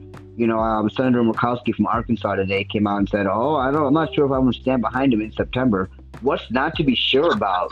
The only thing not to be sure about is whether or not you have a goddamn conscience. Like, that's what you need to be sure about. You don't need to be sure about whether or not you're going to support this dictator that's in the White House. That should be a given. And if it's not a given, I'm very concerned and you need to be voted out. Mm-hmm. Yeah. At this point. There's a few things that are going on with this, and this is what I've seen in clients. And like, of course, I'm not going to like say anyone specific, but over and over again, I've had people say, you know, I've had to take people off my I've had to, you know, unfriend people on my Facebook because of the COVID stuff. They were like, oh, it's fake. It's not a real thing. And then now they're like, now I'm just getting rid of everybody else because they're, you know, talking about the protests like they're riots and they're looting. And it's like, they're not seeing the bigger picture. No. And they're talking racist. They're being racist. And they're talking about this like there's not shit being set up. They're talking about this like it's like it is, shame on them for looting. And I'm like, that's okay. There's looters and they're protesters. Mm-hmm. And I don't necessarily think that looting is wrong in this occasion. I don't think looting is wrong. What I think is wrong is people that are not having any part of the protests using the protest as cover for looting and doing other illegal things. That's what I don't agree with. Hey, if the protesters are looting and doing their thing, you go, do your thing, and be badass at it. But don't be here, become Johnny, come down the street. Oh, they're looting, so I'm gonna go in here and steal TVs, but have nothing to do with that, with the protest. To me, those are the guys that are doing something wrong, not the protesters. Does that make sense? I want to make myself very clear on that because I'm 100% with the protesters, and I don't want people to think I don't agree with what they're doing. I absolutely 100% do. Yeah, and that's how I feel to a point, except, you know, with Target, the Target that got looted in Minneapolis, the CEO of Target, what did he say, Laurel? Oh, he came forward with a statement saying, you know, don't worry about it. We'll make sure everybody gets paid. Everything will be fixed. Don't stress about it. Because the press was really hanging on with the Target. And so he's already released the statement to say, don't worry about us. We're good. We're fine. The Target stores are fine. And there's still people worried about the fucking Target stores. The Target stores aren't worried about the Target stores because they know they have enough money. The guy, I think he sent it out because he actually he felt like he could understand why it happened. Mm-hmm. He understood. So like, and they showed, I think it was in New York, there was another target which people were trying to go after, and the Black Lives Matter people were actually making a human barricade to block that, because it's as much as looting in itself can be a form of protest. It's not one that I have personally partaken in, but it's a different variety of it. People also recognize that, we still got to get the baby formula. We still got to feed our families. We still got, we need supplies, so there's this learning that's going on. And I've seen this with other movements when things get so hyped up that they get to the level of these kinds of massive demonstrations, that there's a lot of people that are very new and are not really familiar with the principles of the movement and the goals and all of that. So you're seeing some of that going on as well, but they're absolutely blue. There are definitely people who are exploiting the situation with no cause other than to, I don't know. I mean, impulsive, a lot of it. Yeah. And there's also the fake Antifa account on Twitter. Yeah. Which has already been cleared that it's actually not the folks that are anti-fascist running it. It's actually the white supremacists that were running it to get all these young people to basically follow direction and to go loot en masse. Yeah, there was a cop shot here Saturday night right by Circus, and apparently the guy that shot him didn't have anything to do with the situation. There was the cop was, I think, scuffling with somebody, and the guy walked by and decided to get an opportunity and just shot the cop in the back of the head. And it's like, I understand people's frustrations, but I mean, that's not right either. Just because you don't like somebody's uniform doesn't mean that you just walk by and, oh, here's a good opportunity, and pop them in the head, I mean, I think that may have been gang related. It might have been because the guy was a gang member, but yeah. And I mean, because things are so chaotic, it's a ripe opportunity for people who like to exploit, these kinds of situations for their own personal, private, whatever. Yeah, and it's like, go ahead. Oh, you're good. Yeah, what happened in Minneapolis was like, I just watched in shock as that all unfolded, and I'm so glad that they arrested those officers. They should have arrested them very much sooner. Anybody else would have been arrested on the spot had that happened. And the medical coroner who lied. Right, the medical coroner who lied, because they got several autopsies afterwards and disputed what he wrote, what he put in his report. He was trying to cover up, But here's the thing, too, though. 2 days later, after this guy in Minneapolis, George was killed, there was a trans man in Florida killed. His name was Tony Dade. And he was shot and killed by the police, too. And nobody's talking about that. Nobody. Well, this is we've been posting a lot about this on the page. I've been seeing it a lot within the Black trans community online, right. Who I'm tapped in. But I wanted to actually ask Orion, coming from a clinical perspective, to kind of explain, the dynamics in play of when somebody effectively surrenders to the police by means of suicide. Yeah, so there's a term called suicide by cop, right. And a lot of African American men choose to do this. They do. Because they know that they'll get shot. So what they do is they go out with a weapon, and this is one of the ideas that may have happened with this kid. But they choose to go out with a weapon, swing it around, and know that they'll get shot. But he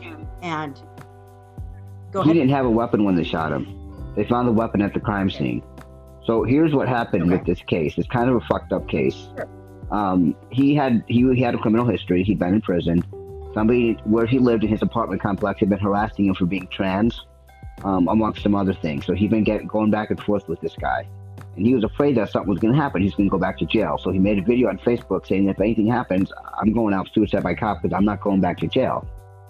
But he's a young black man in Florida. I don't blame the guy. He's terrified of what could happen to him, right? So he got into it with this guy again. I guess he stabbed the guy. Somebody did. At this point, they don't know. I don't think they still know if it was him or somebody else. He was walking. I guess the cop thought that he fit the description of who they were looking for, and opened fire on the guy. He didn't have a weapon when they opened fire. The knife was found back at the scene. Yeah. They pulled up on him and opened fire. No questions asked, no conversation. Nope. And so that's the whole thing with, and I was kind of explaining it not just like for you, because I feel like you kind of know that stuff, but for listeners, I think sometimes people don't know that this stuff happens. Yep. We don't count those as suicides. Right. And then what happens with intergenerational trauma, all these different factors that play into this that, we don't hear about when they discuss these stories, but they're, they're completely intertwined. Right. You can't separate them. And this is why I'm really struggling with this, because I keep thinking back, and nobody's mentioned this in the news. I haven't seen anything reported about it, but we are the 99%. This looks a lot, the protests, how they're organized looks a lot like that. Yeah. And actually, Black Matters came out of that. But nobody's talking about that. And those protests were very benign. Yeah. But they just killed people. They got in the way. But police did not react to those protests like they're reacting to these protests. And I think it's because cops are involved and they're being called on their shit. And they're saying, it's not, a cop can be okay. There was a reporter saying, it just takes a few bad apples. And I'm like, what they're not understanding about that phrase, it takes a few bad apples. When you have a bucket of apples and there's a couple of bad ones, it rots all of them. Mm-hmm. You gotta throw the whole fucking bunch out. So if we need to go throw the whole, and on that note, there was something that I found about how to email all of your city, state, executors, senators and mayor, about asking for the police to be defunded. Yeah. And so people can do this. And I believe that's been posted. Yeah. So that's posted. So I would highly encourage people to do that, because if you can't get out and do protests, and a lot of us can't, a lot of us have stuff that are very important, like we got to take care of our families, or we're just not in the best health, or it's re-traumatizing. If it's not, if it's not going to be good for your mental health to, an extreme, and you're not going to be safe and not be able to recuperate from it, don't go out. There are other ways. And rest is a form of resistance as well. There's actually a page specifically dedicated to that, and there's something called the NAP Ministry, talking about marginalized people, especially Black people, who've, for how many generations not been allowed to rest. That's valid too. Yeah, I mean, for me, it fills me with anxiety. Like I was barely getting over being cooped up from COVID, and I'm like, oh great, this is over. I can continue on with some normalcy, and then this happens, But the difference is, like with COVID-19, or rather with the riots, like it's on every channel. You can't escape the violence. You can't see it on TV, and it's like, I've had to be careful what I watch. You know what I mean? So I can sleep at night, and it's just very, very disheartening to see this being encouraged by the White House, and by the pussy grabber that's sitting in there as president right now, because this is all because of him. All of this racial unrest. No, let me back up. Not all of it. It's been brewing, but he's encouraging it. And with his racist policies and attitudes and remarks and comments, this is why this is happening. Yeah. Yep. This is very much let's just help this along. Yeah. But the people with the stands that says free bricks, I can't. That's the mysterious bricks. Yeah, the bricks that just keep showing up everywhere. Yeah. Kind of like how in the past, drugs have shown up in minority neighborhoods, and so have guns. No explanation. Yeah, We don't know. I've heard the police are dropping off the bricks. I've heard different people. I don't know who is, but that's kind of weird.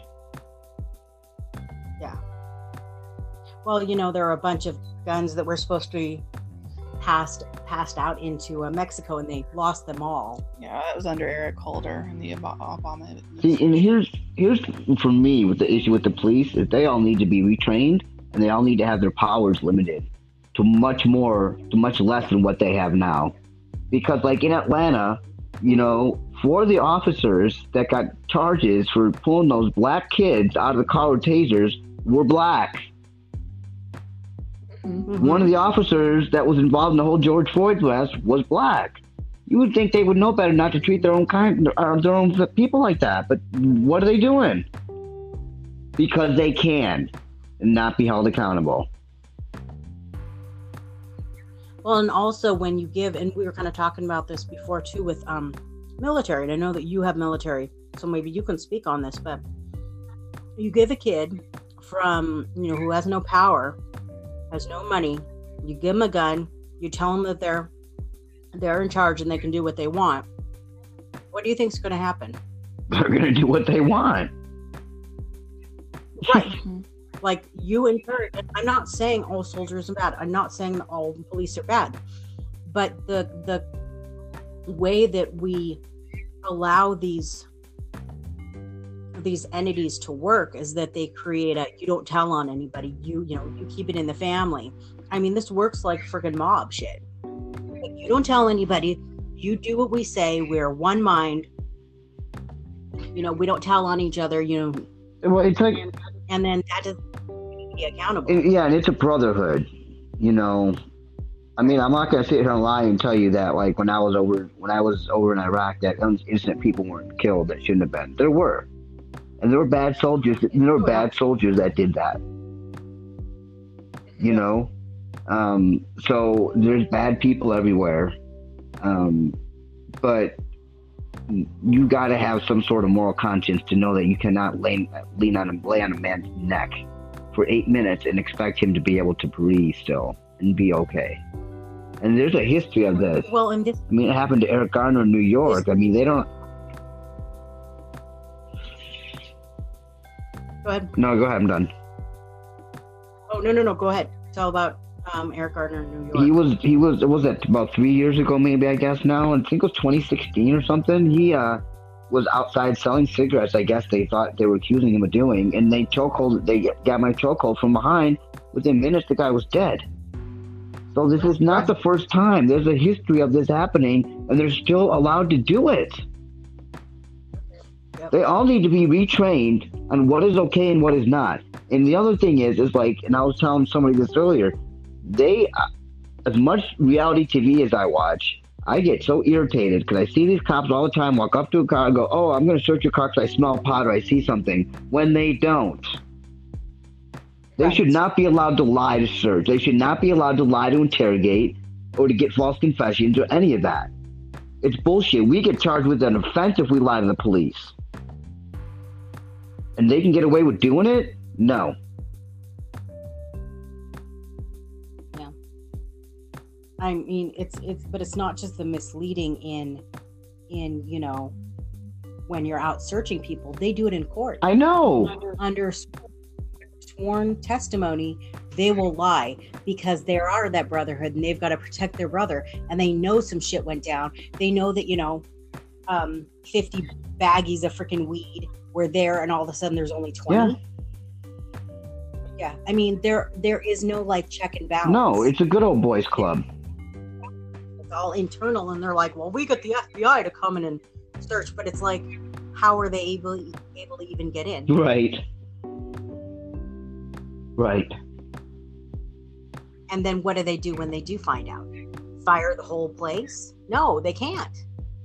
That's not how it works. Well, and the problem is, I mean, a lot of these black men that they're stopping, and black people, black women, black children, even that they're harassing. I've seen them do it in Chicago. it's so frustrating. I can't even finish the thought about it because it just frustrates me thinking about it. But that's the excuse that they use is weed. Come on, you got nothing better to do than use weed as an excuse to harass people? Like, really? Stop and absolutely 100% like racist based. Oh yeah, it's too easy to profile. They profile all the time. You know, I got profiled once in Texas, and it was not a fun experience at all. I don't ever want to go through that experience ever again. No, do tell. I got stopped for not. I went to get cigarettes, and I didn't have my ID.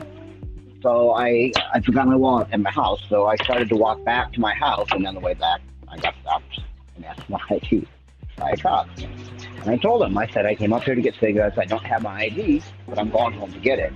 Well, in the state of Texas, they can hold you for up to 72 hours if you don't have an ID to determine who you are. I'm losing your voice. What's that? I'm losing your voice. Oh, in the state of, can you hear me now? Okay. Yeah. In the state of Texas, they can hold you for up to 72 hours to verify who you are. Yeah.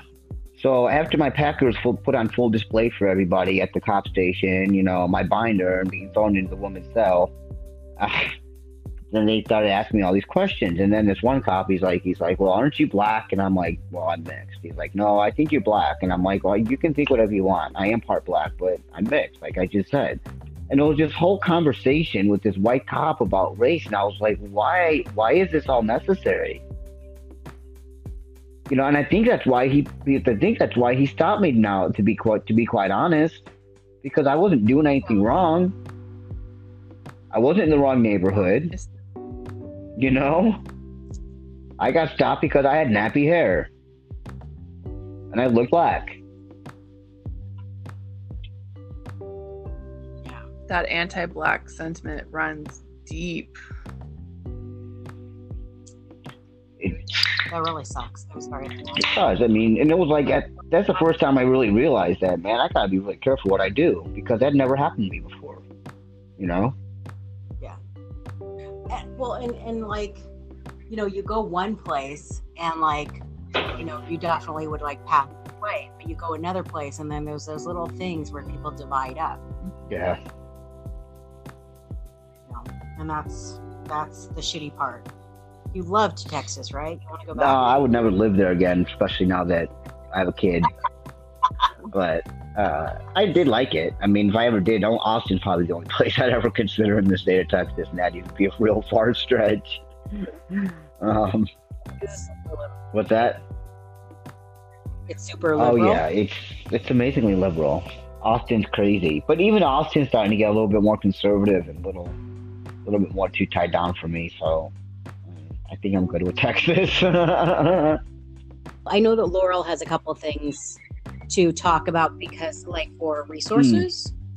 Yeah, there's a few resources I want to share. There's a lot more out there, but given limited time for the one podcast, I'll just stick with the three.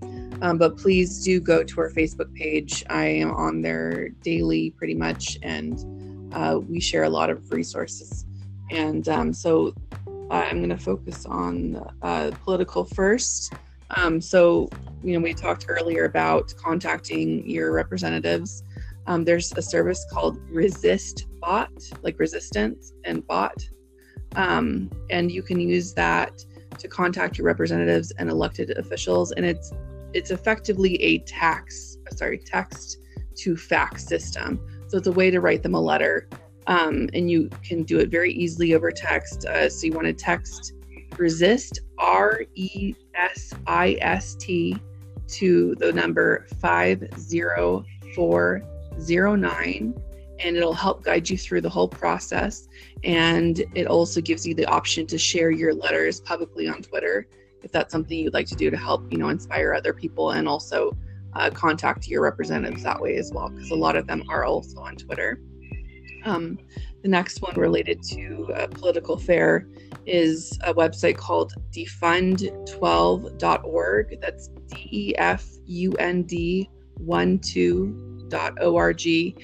And Orion was referring to that earlier on regarding how to contact your representatives to let them know that you want to defund the police department. Now, yes, please. The police departments get a massive amount of funds, and now these are funds that we pay into as taxpayers. And this is money that could be going towards schools, towards hospitals, towards making sure we have medical supplies for a pandemic, mental health care, all sorts of things like that. So it's really important to be involved, and you don't even have to if you're for some reason are not able to be a registered voter because you're a felon or something like that, you can still use these services to get your voice out there. Which is bullshit, by the way. If you're a felon, you should be allowed to vote as long as you did your time. Sorry, I had to say that. I agree 100%. So the last of the three is something that's not political, at least in that way. This is a new text line hotline. I believe it's only for texting though at this point. It's 24/7 run, and it's specifically for Black LGBTQ plus people. So please, if you are not Black, if you are not part of the LGBTQ plus population, we thank you for listening and wanting to be involved, but please do not contact this service. Get the fuck out. There are other services available to you. So this service is called Black Line. The phone number is 1-800-604-5841, and it says Black Line, a 24/7 hotline, now has the option for you to text. Black Line provides a space for peer support and counseling, reporting of mistreatment, affirming the lived experiences to folks who are most impacted by systemic oppression with an LGBTQ plus Black femme lens. So check that out if you're in need of that kind of support. And I'll add all of this in the description of what we're doing today, because I know there's a lot of information that Laurel just kind of like spat out there. So if you need like a visual, we're going to put those on the page. We're going to put in the description. But yeah, hopefully, you guys can reach out if you need help. If you feel like you need some support, please do that. Y'all want to hear about something else Dirty Trump is doing? Oh, he please. and Betsy DeVos are illegally holding student loans or tax checks. They're not supposed to. So if you're in default, they hold you tax check for your student loan. Like mine's got held for the last 7 years now. But because of the CARES Act, which is due to the stimulus check and a bunch of other stuff, they're not supposed to hold your tax refund check if you're in debt over your student loans. But they're doing it anyway and refusing to release them. Isn't that lovely? That's awesome. We do what we want. That's what the government does. Do whatever we want. We don't care what the law is. We do what we want. And two, with this second installment of quote stimulus is now coming on a card, which my first concern is, okay, so that they can collect. But the Senate didn't pass that yet, correct? Because I don't. The Senate didn't pass that yet, did they? I believe they did. People have already received them and accidentally shredded them. I thought those were the cards for the first round, not the second round. The second round, it doesn't say from U.S. Treasury. It says from some other company that does these cards. It's like a cash. Oh, wow. Okay. I know that they've been doing some refunds, like actual tax refunds and cards, because people don't have checking accounts. I think they're starting to use like Venmo and other services too to release that money. I wrote a letter to Jackie Rosen, who's my representative, and Dina Titus, and said, hey, y'all need to help me because they're violating the law. And there's a class action suit against Betsy DeVos for doing exactly what she's doing. And she also just recently put out a directive to public schools that said if they support transgender athletes, that they'll be defunded. I did see that. So it's an all-out, full, brutal attack on anybody and anything that they don't agree with, and it's just ridiculous. We just need to get these people out in November. Out. Well, and Trump, of course, made some for Pride Month, made some like pro-Trump Oh yeah, there's T-shirts. Trump. That's disgusting. Yeah. No thing. And then, Pride Month is talking about, not making gay marriage illegal. And adoption again. They're trying to make gay adoption, well, not gay adoption, but gay couples to adopt. And that affects single parents and things like that. Yeah, it's just an all-out brutal attack based on ignorance and religious freedom. I belong to a religion that allows me the freedom to say whatever the fuck I want about them, so that's what I'm gonna do. It's not freedom, it's religious tyranny. It's using exactly like why I have such a hard time with religion. You don't the freaking Bible so you can bash somebody over the head with it. That's not what you do. And pose in front of it. Yeah, you never use religions to oppress. That's what they're doing. They're using religion as an excuse to oppress. Well, that's what Crusades and Christianity has a really bad track record with that. Another thing there with the bishop, whoever's in charge of the churches, person who was in charge of the church. I don't know if it's a priest or a pastor or what they call them, but they were upset because the presidency, they didn't get permission to be in that picture. They didn't get permission there, and they were berated by, it was totally